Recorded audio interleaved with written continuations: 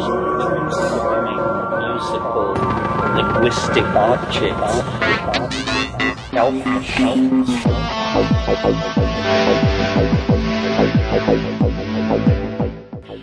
Greetings from Cyberdelic Space. This is Lorenzo, and I'm your host here in the Psychedelic Salon. And my guess is that you've been wondering what happened to me all this week.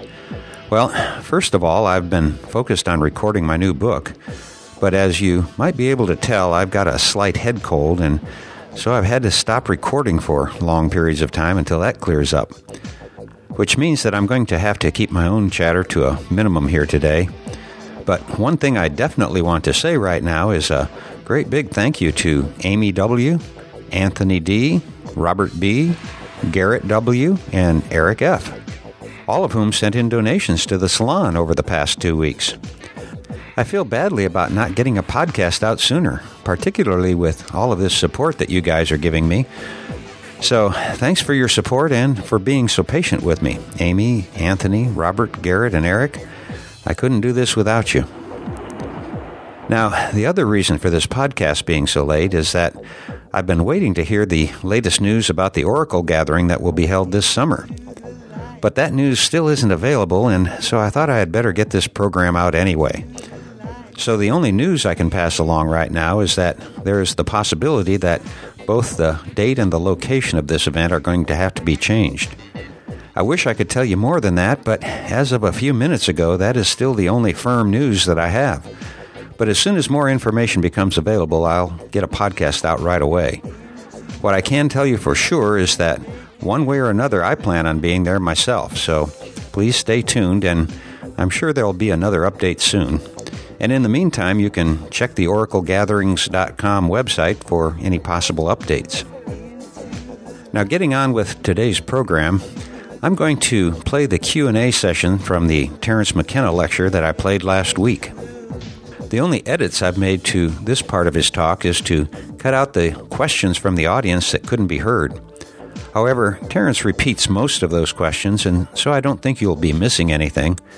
And I guess that I should also let you know that you are going to hear part of a rap that I played sometime last year. However, it was one of the most popular sound bites of his that I played, at least so it seems from the email I received, and so I left it in for us to hear again today. And so now, here is a little more of Terence McKenna.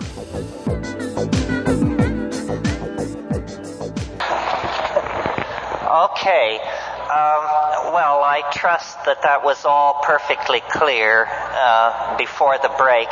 This is the part I enjoy the most because I'm not into the white guy at the front of the room with all the answers trip.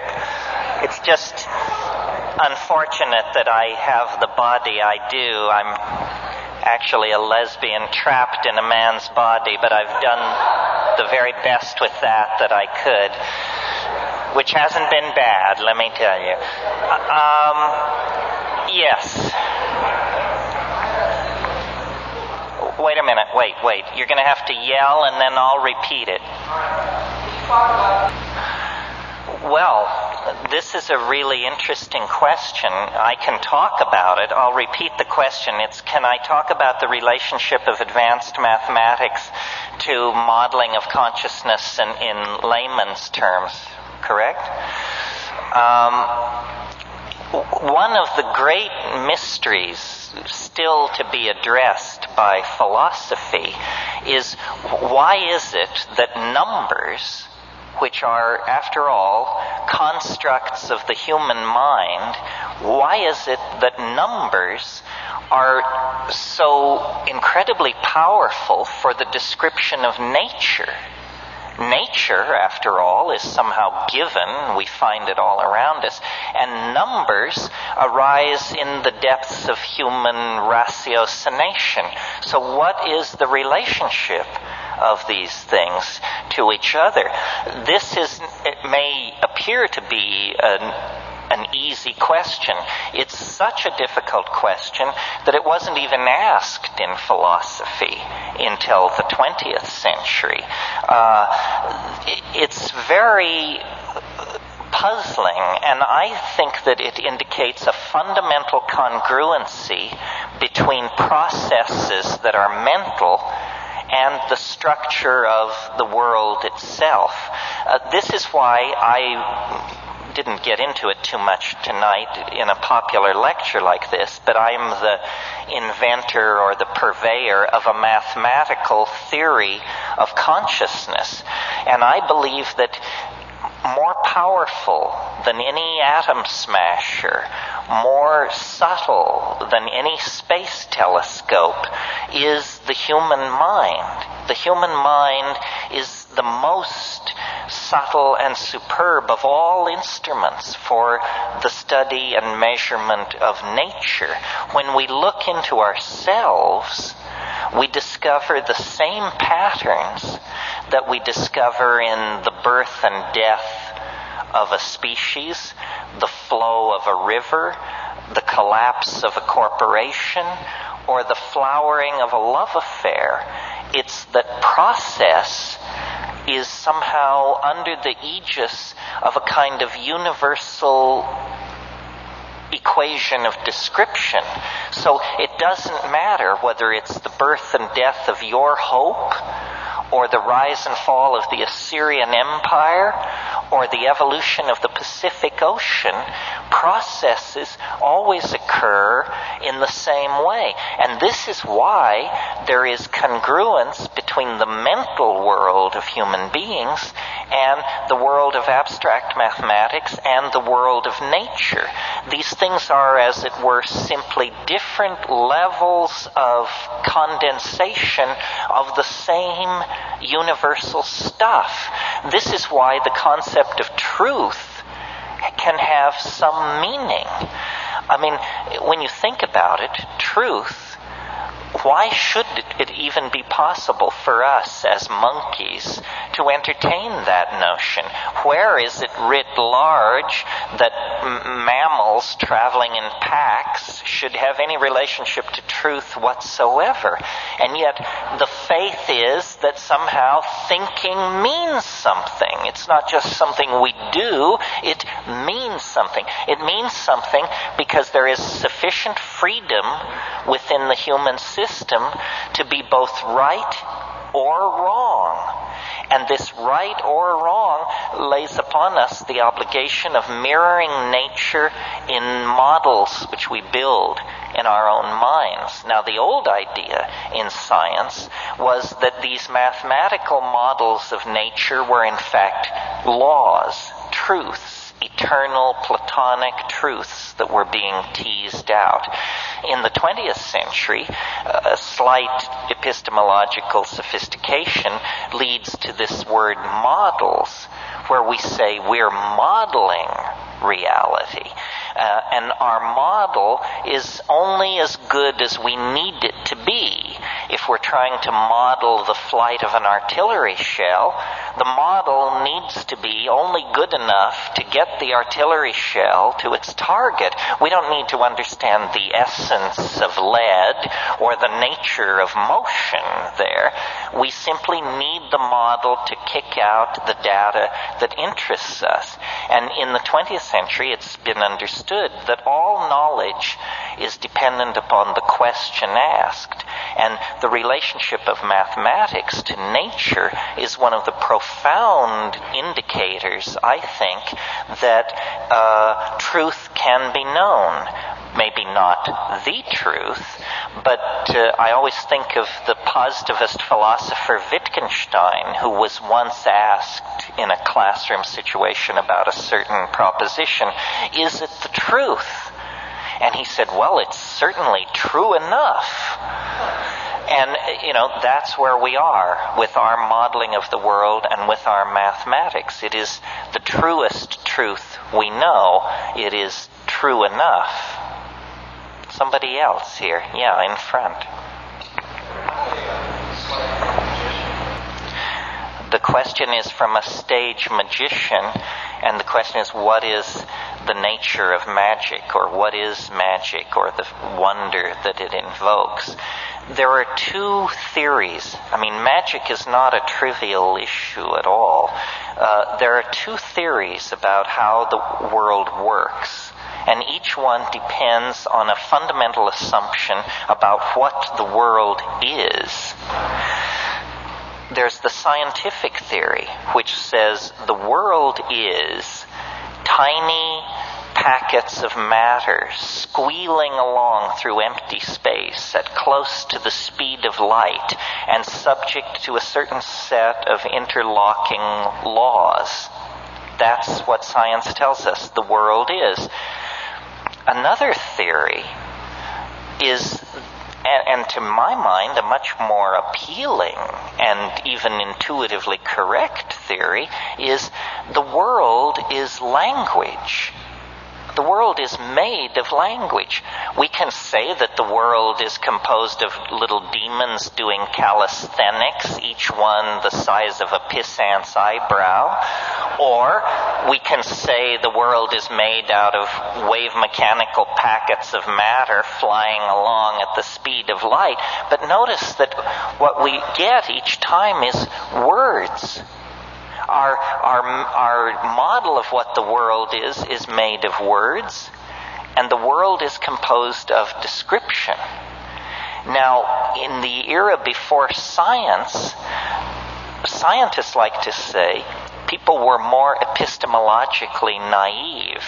What they mean by that is they didn't have a clear understanding of the division between the inside and the outside, between what we imagine and what actually is.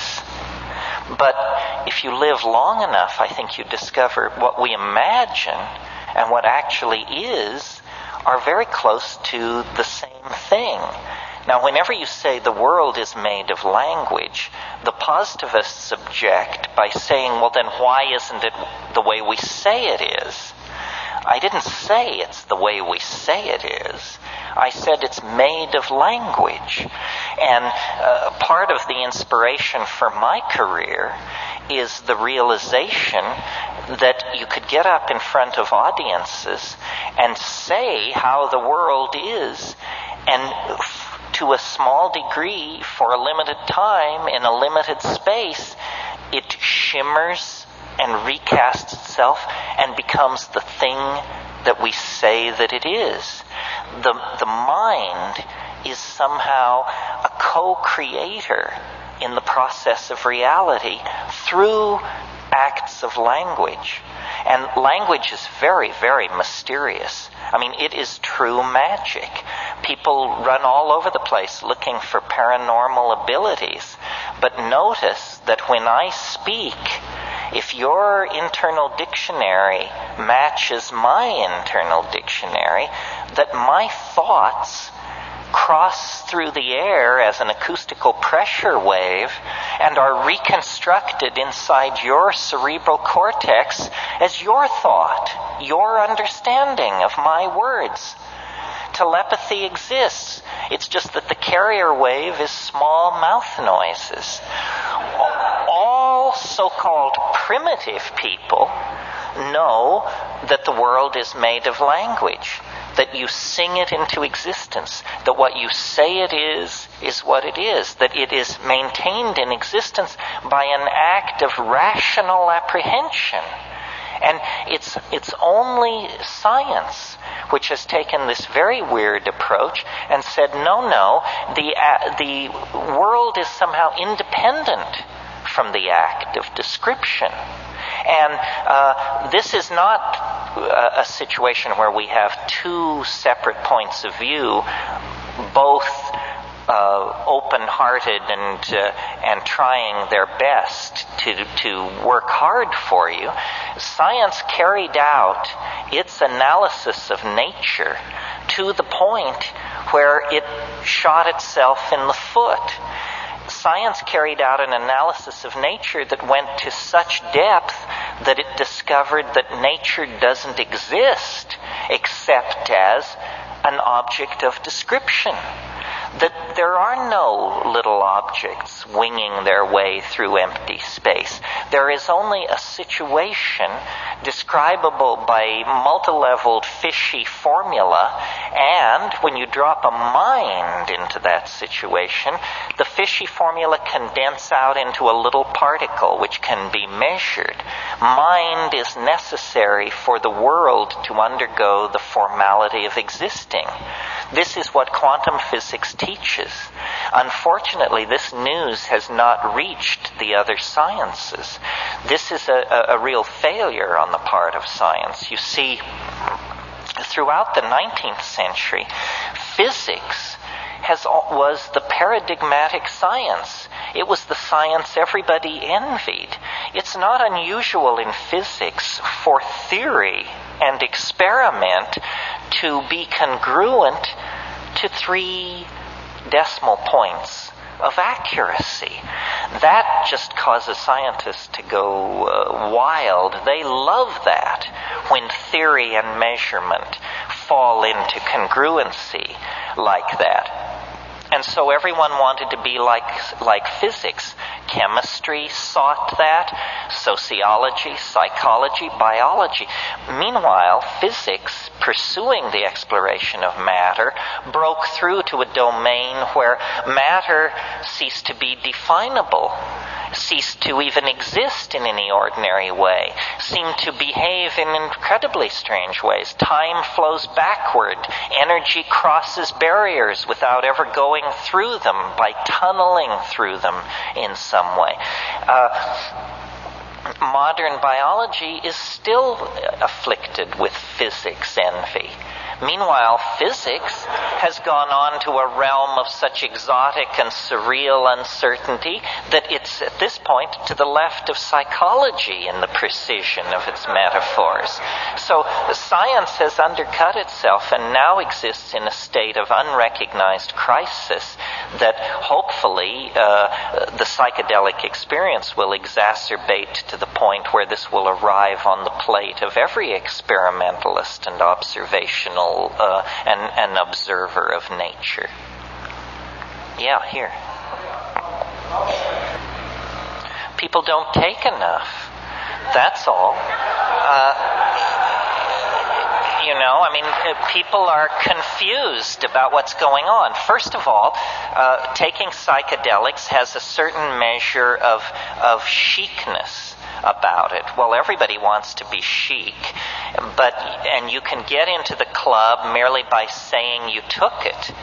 But you don't want to lie like a dog, so the way to get into the club without paying your dues is to take some pissant amount and then run around raving about that. So when we talk about the psychedelic experience, it's not clear we're all talking about the same thing.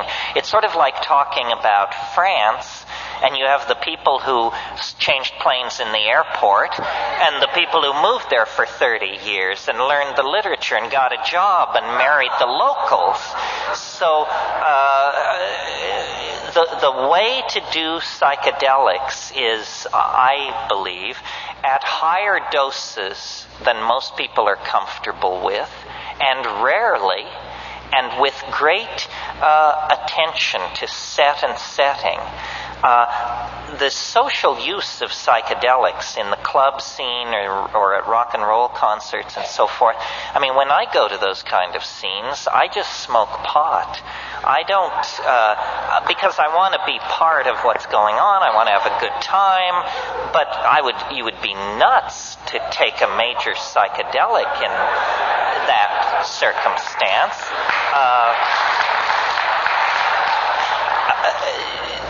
Socially dense environments filled with light and noise are a strategy for coming down. If you took a drug you didn't like, the smartest thing to do would be to jog around the block 10 times and then chop a bunch of wood. Very similar to dancing your ass off, in other words. So the way I recommend doing psychedelics is in silent darkness and with as little input from other people as possible. I mean, I say alone if you are experienced, if you're really confident, just alone, for crying out loud. If that gives you pause, and you must have a sitter, and let's use the word sitter, not guide. My God, nobody's guiding you anywhere. They have no more notion where you are than, we know where Judge Carter is at this point. So the sitter, and my idea of the perfect sitter is, you have a little Tibetan bell by your side, and the sitter is 3 rooms away, and if you need the sitter, you ring the bell, they stick their head in the room and say, "It's cool, lay down," and, do that. And as long as this question was brought up and so much of the lecture was somewhat high-toned, let me get into this for a minute. There are thousands of altered states. We know them: orgasm, indigestion, 2 cappuccinos, where tequila takes you. So endless altered states. And I'm not really interested in them more or less than any of you are. I mean, they're part of life. But what I'm interested in as an experimentalist, as a connoisseur of nature, somebody who loves fossils, butterflies, rainforests, that kind of thing, is this family of compounds called the indole hallucinogens. Indoles. And they cause hallucination. And some people say, that I'm a fetishist about this, that who cares, or that there are other things besides hallucination. Yes, I know, maybe, and of course, but the reason I'm so fascinated by hallucinations is because, to my mind, when you're hallucinating, you have an absolutely clear proof that you are not generating this material. It's not funny ideas. It's not racing thoughts. It's not insight into what your boyfriend really meant yesterday. That kind of thing we all can generate by just inspecting our own minds. But a hallucination is to be in the presence of that which previously could not be imagined. And if it previously could not be imagined, then there is no grounds for believing that you generated it out of yourself. I mean, we should each know our own inventory. You know what's in your cupboard. You know what's in your chest of drawers. For God's sake, you ought to know what's in your mind. Well, then if something comes forward and you say, "That's not mine, that's not in my inventory," then you have a kind of perfect proof that this is coming from somewhere else. And then the question becomes, where?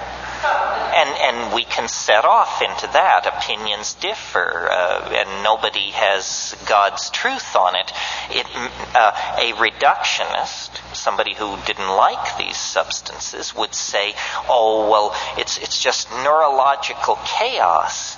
It's just you've interrupted the normal functioning of good brain chemicals, and evil brain chemicals are now giving a sense of a chaos." Well, that just doesn't cut the mustard. I mean, that kind of stuff may work if you're talking to the troops, but not if you're talking to anybody who's ever been there. I know what a neurological chaos would look like. It would look like bright lights, moving patterns, colored this, something that. It would not be ruins, landscapes, machines, paintings, works of art, building plans, weapons, bits of manufactured technological detritus. These things are too coherent. They're objects in some kind of superstructure of the mind. And for me, this was the revelation. I didn't get into this business by being an airhead or a screwball. My attitude was always, if it's real, it can take the pressure. You know, you don't have to pussyfoot around the real thing. If they're telling you, you know, oh, you must lower your voice and avert your gaze or this and that, then you're probably in the presence of crap. Because the real thing is real. It doesn't demand that you adjust your opinion to suit it. It's real. That means it is preeminent. That means it sets the agenda. And I studied yoga. I wandered around in the East. I was fast shuffled by beady-eyed little men in dhotis. I know the whole spiritual supermarket and rigmarole. And I find nothing there to interest me on the level of, 5 grams of psilocybin mushrooms in silent darkness. I mean, that's where the pedal meets the metal. That's where the rubber meets the road. And the inspiration for me to get up and talk to an audience like this simply comes from the fact that I cannot believe that this could be kept under wraps the way it has. I mean, I kidded with you earlier that they would make sex illegal if they could. Well, they can't, so it isn't. But the psychedelic experience is as central to understanding your humanness as having sex, or having a child, or having responsibilities, or having hopes and dreams. And yet it is illegal. We are somehow told we are infantilized. We're told, you can wander around within the sanctioned playpen of ordinary consciousness, and we have some intoxicants over here if you want to mess yourself up. We've got some scotch here and some tobacco and red meat and some sugar and a little TV and so forth and so on. But these boundary-dissolving hallucinogens that give you a sense of unity with your fellow man and nature are somehow forbidden.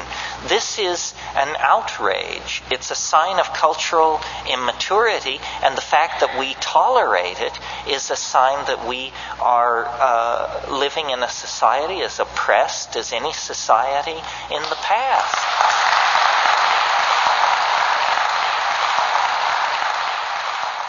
My thing is not about my opinion or what I saw in Africa or anything like that. This is, get it straight, this is about an experience, not my experience, your experience. It's about an experience which you have, like getting laid or like going to Africa. You must do the experience. Otherwise, it's just whistling past the graveyard. And we're not talking about something like being born again or meeting the flying saucers or something like that where good works and prayer are the method. No, if you take a sufficient dose of an active compound, it will deliver itself to you on the money. If it doesn't work, take more. Nobody is in a position to dismiss this just because it didn't work for them on 1 or 2 tries. This is an art. It's an art. It's something you coax into existence. I mean, you have to learn to make love. You have to learn to speak English. Anything worth doing is an art that is acquired. This is part of our birthright, perhaps the most important part of our birthright. These substances will deliver. It is the confoundment of psychology and science generally. And that's why it's so touchy for cultural institutions. But you are not a cultural institution. You are a free and independent human being. And these things have your name written on them in big gold letters. Yes, here. Could you please speak to clairvoyance and whether or not it's a subset of psychedelics or vice versa? Clairvoyance and worldview. Well, clairvoyance all forms of paranormal activity, I think, are part of a 5% leakage around normal, culturally sanctioned brain function. If you read Stan Grof's books about LSD, which is one case history after another, virtually every paranormal phenomenon ever cataloged has occurred under the influence of LSD. Seeing things at a distance, recovering past lives where then you could actually check the data and it happened, knowledge of things going on at a distance. I think that we are caged by our cultural programming and that this is the most powerful imprisoning factor in our lives. That if we could train ourselves simply to remember our dreams, psychedelics would become obsolete. If we could train ourselves simply to pay attention to our ordinary states of consciousness as we live through our days and nights, culture is a mass hallucination. And when you step outside the mass hallucination, you see it for what it is worth. Language is partially the key here. We cannot move into a reality that we cannot describe. If we can't describe a world, we can't be there. And so the interesting place to be is at the cutting edge of language. And it's interesting that the legacy of the 1960s is a legacy of language evolution. I mean, concepts like ego trip, vibe, bummer, so forth and so on. I mean, we sneer at these concepts, but there was no word for these things before. Once there is a word, then that word is like a stepping stone out into the fog. And as long as we let the establishment set the language agenda, we will be imprisoned in the tiny, rather pedestrian world of consumerism and schlocko values that the establishment has prepared for us. So the way I think of these psychedelics, or a different way, is that they're catalysts for the imagination. Catalysts to say what has never been said, to see what has never been seen, to draw, paint, sing, sculpt, dance, and act what has never before been done, to push the envelope of creativity and language. And what's really important is, I call it the felt presence of direct experience, which is a fancy term which just simply means we have to stop consuming our culture. We have to create culture. Don't watch TV. Don't read magazines. Don't even listen to NPR. Create your own road show.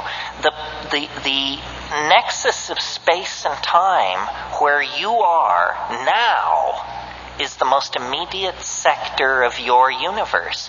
And if you're worrying about Michael Jackson or Bill Clinton or somebody else, then you are disempowered.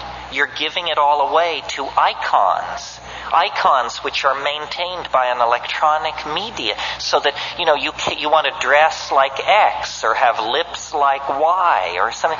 This is shit-brained, this kind of thinking. That is all cultural diversion. And what is real is you and your friends and your associations, your highs, your orgasms, your hopes, your plans, your fears.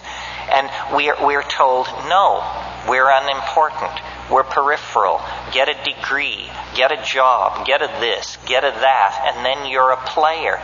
You don't even want to play in that game. You want to reclaim your mind and get it out of the hands of the cultural engineers who want to turn you into a half-baked moron consuming all this trash that's being manufactured out of the bones of a dying world. Where is that at? Yeah, over here.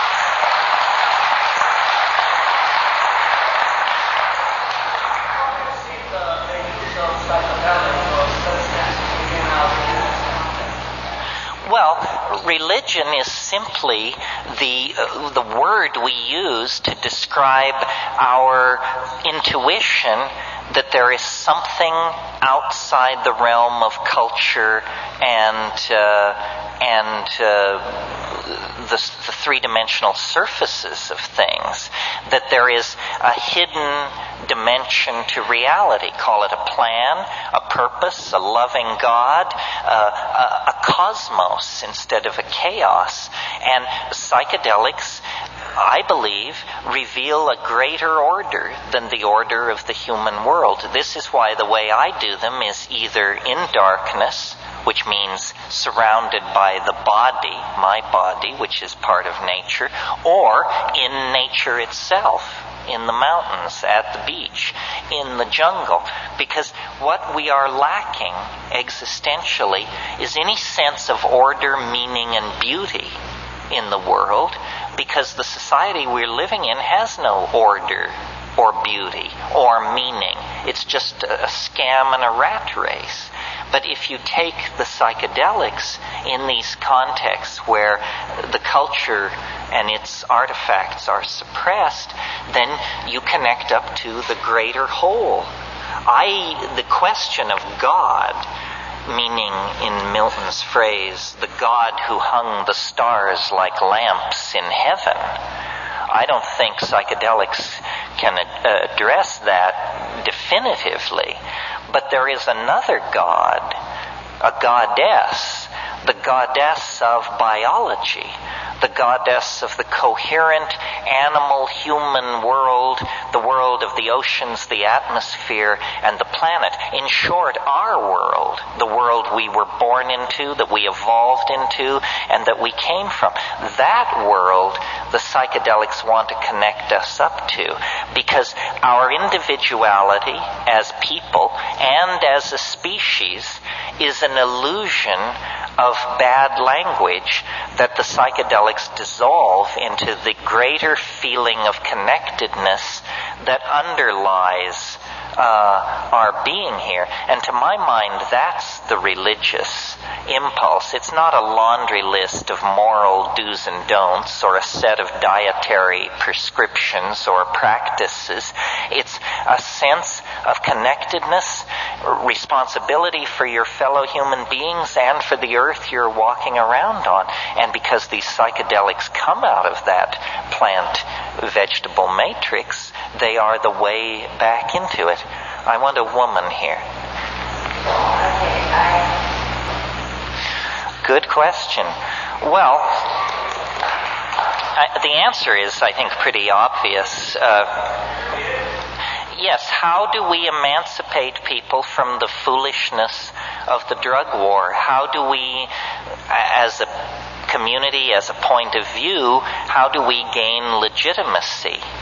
This is a really important question. I mean, if you look around yourself tonight, you don't see the uneducated, the unhealthy, the demented, or the deluded. And yet this is the stereotype of our subculture. Instead, what you see are well-dressed, creative people holding down positions in society, the parents of children, the heads of departments, the authors of books, the painters of paintings. You may not have noticed, but in this society, they're not handing out rights. Ask black people. Ask members of any sexual minority. They don't hand out rights in this society. And we, meaning we psychedelic people, by and large, this isn't always true, but by and large, we tend to be white and middle class. A translation of those two terms into gutless would not be inappropriate. We have the most to lose, and so we're not given to hurling ourselves into the breach or building barricades in the street to hurl our bodies against the machine. Nevertheless, if you don't claim your political birthright, it will never be given to you. And black people and gay people and American Indians, Native Americans, all of these people have learned that you don't go on bended knee to petition the official culture for your rights. You have to take them. And people ask me, how can you stand up and say the things you do? Why don't they take you away? They don't take me away because they're more chicken shit than you think. They're more off balance than you think. They're more uncertain of themselves than you think. The legitimacy of this point of view is established in their minds. The reason drugs are illegal and suppressed and blah, blah, is because you can make a shitload of money off them in that context. It's a money issue. Do you think a loving government is trying to keep you from jumping out of third-floor windows, and that's why LSD is illegal? I mean, give me a break, for crying out loud. If this government felt strongly enough about certain issues, all of us between 18 and 26 would be sent off to die for that policy decision. So the government is not interested in your health. The government is artificially interested in inflating the prices of certain substances in order to create a focus for clandestine money that is used then to destabilize unfriendly governments, murder labor union leaders, kill and blackmail the editors of left-wing newspapers, so forth and so on. Drugs are enormous big business, and not psychedelic drugs. Psychedelic drugs, the only one that ever amounted to anything as a financial enterprise was cannabis.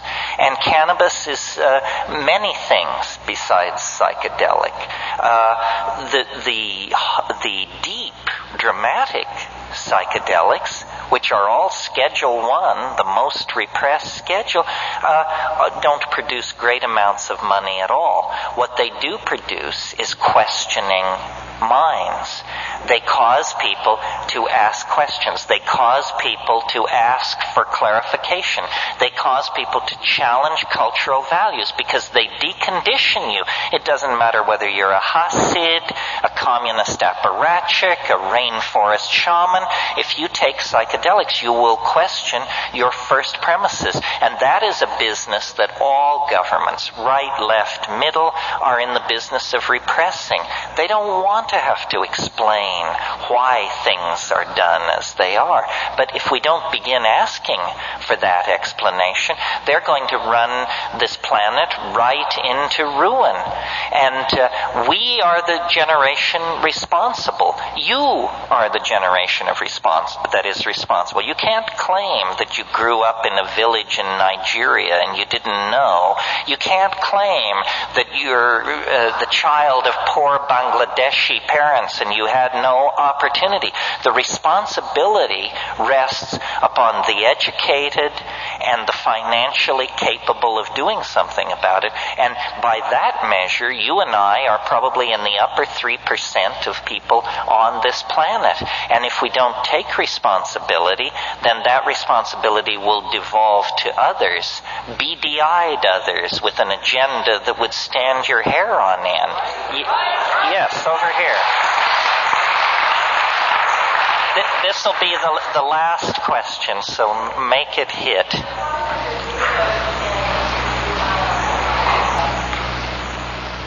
Well, let's go back and talk about schizophrenia for just a second.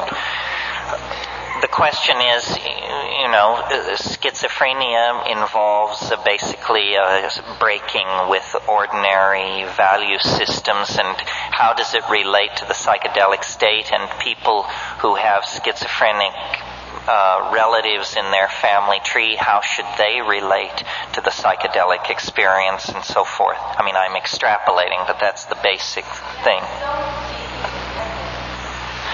Well, there are different things to be said about this. I mean, first of all, how many psychiatric residents who are the people who come most in contact with schizophrenics, whatever that means, how many psychiatric residents have ever seen an undrugged schizophrenic? Very, very few, because the very first thing that happens is, for the convenience of physicians and the nursing staff, some outlandish drug is brought into the picture, which then deflects this healing process from ever reaching any kind of natural conclusion.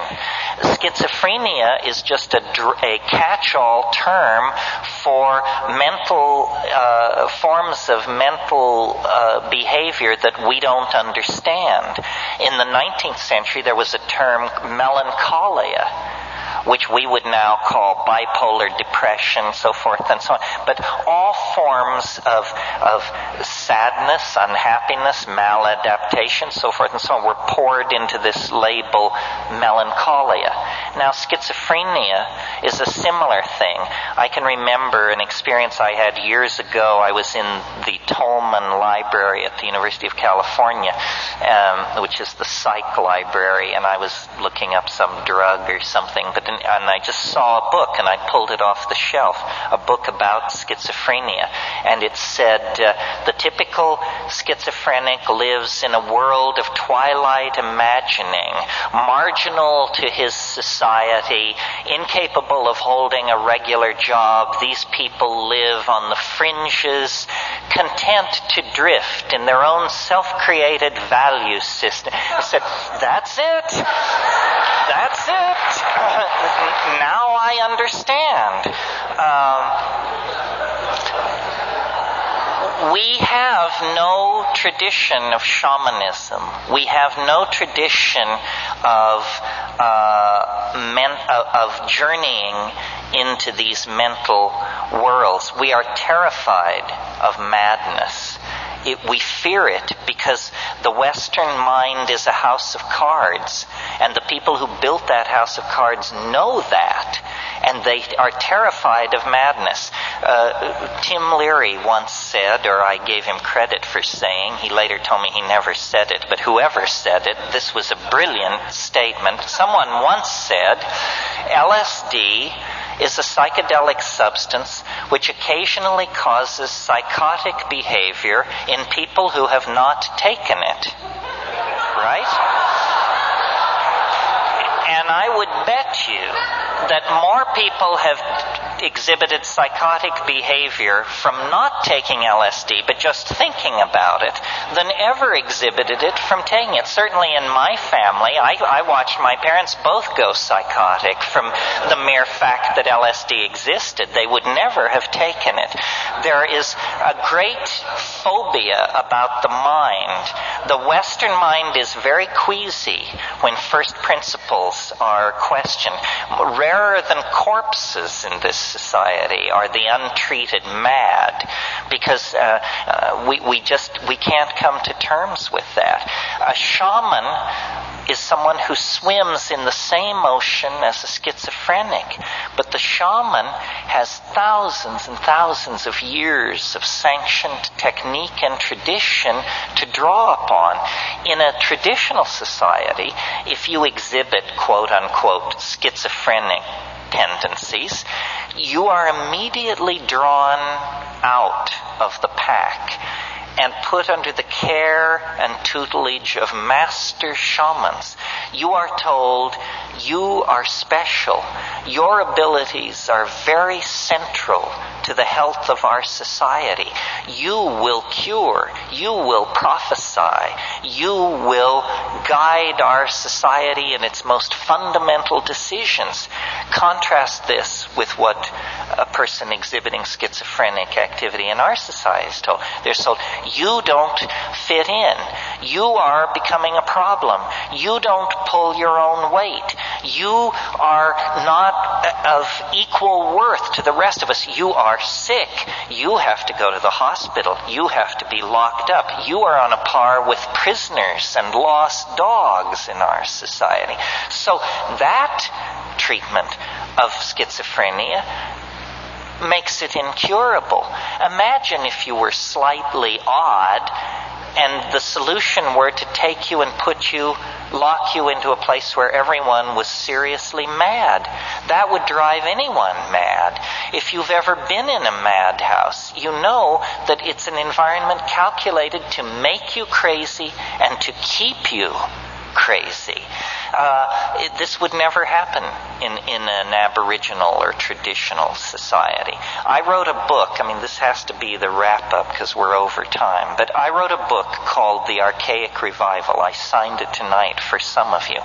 The idea there is that we have gone sick by following a path of untrammeled rationalism, male dominance, attention to the visible surface of things, practicality, bottom lineism. We have gone very, very sick. And the body politic, like any body, when it feels itself to be sick, it begins to produce antibodies or strategies for overcoming the condition of dis-ease. And the 20th century is an enormous effort at self-healing. Phenomena as diverse as surrealism, body piercing, psychedelic drug use, sexual permissiveness, jazz, experimental dance, rave culture, tattooing. The list is endless. What do all these things have in common? They represent various styles of rejection of linear values.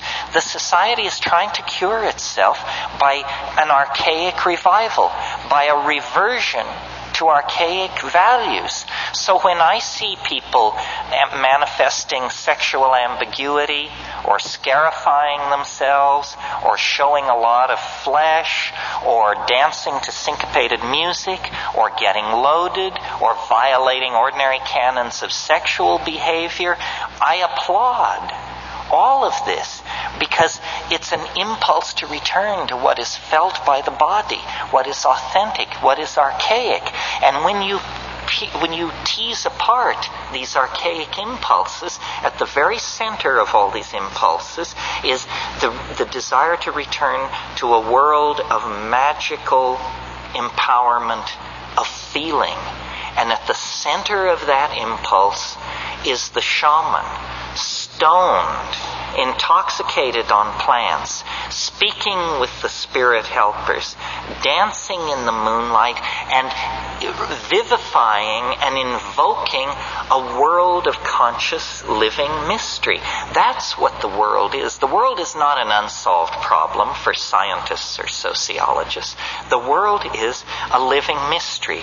Our birth, our death, our being in the moment. These are mysteries. They are doorways opening on to unimaginable vistas of self-exploration, empowerment, and hope for the human enterprise. And our culture has killed that, taken it away from us, made us consumers of shoddy products and shoddier ideals. We have to get away from that. And the way to get away from it is by a return to the authentic experience of the body. And that means sexually empowering ourselves, and it means getting loaded, exploring the mind as a tool for personal and social transformation. The hour is late. The clock is ticking. We will be judged very harshly if we fumble the ball. We are the inheritors of millions and millions of years of successfully lived lives and successful adaptations to changing conditions in the natural world. Now the challenge passes to us, the living, that the yet to be born may have a place to put their feet and a sky to walk under. And that's what the psychedelic experience is about, is caring for, empowering, and building a future that honors the past, honors the planet, and honors the power of the human imagination.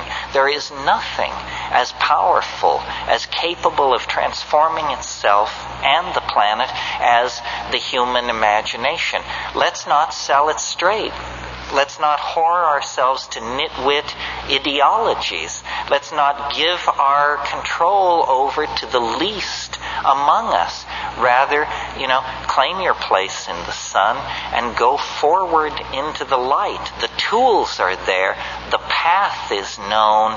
You simply have to turn your back on a culture that has gone sterile and dead and get with the program of a living world and a re-empowerment of the imagination.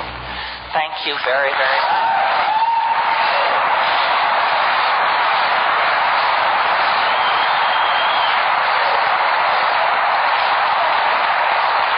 Thank you.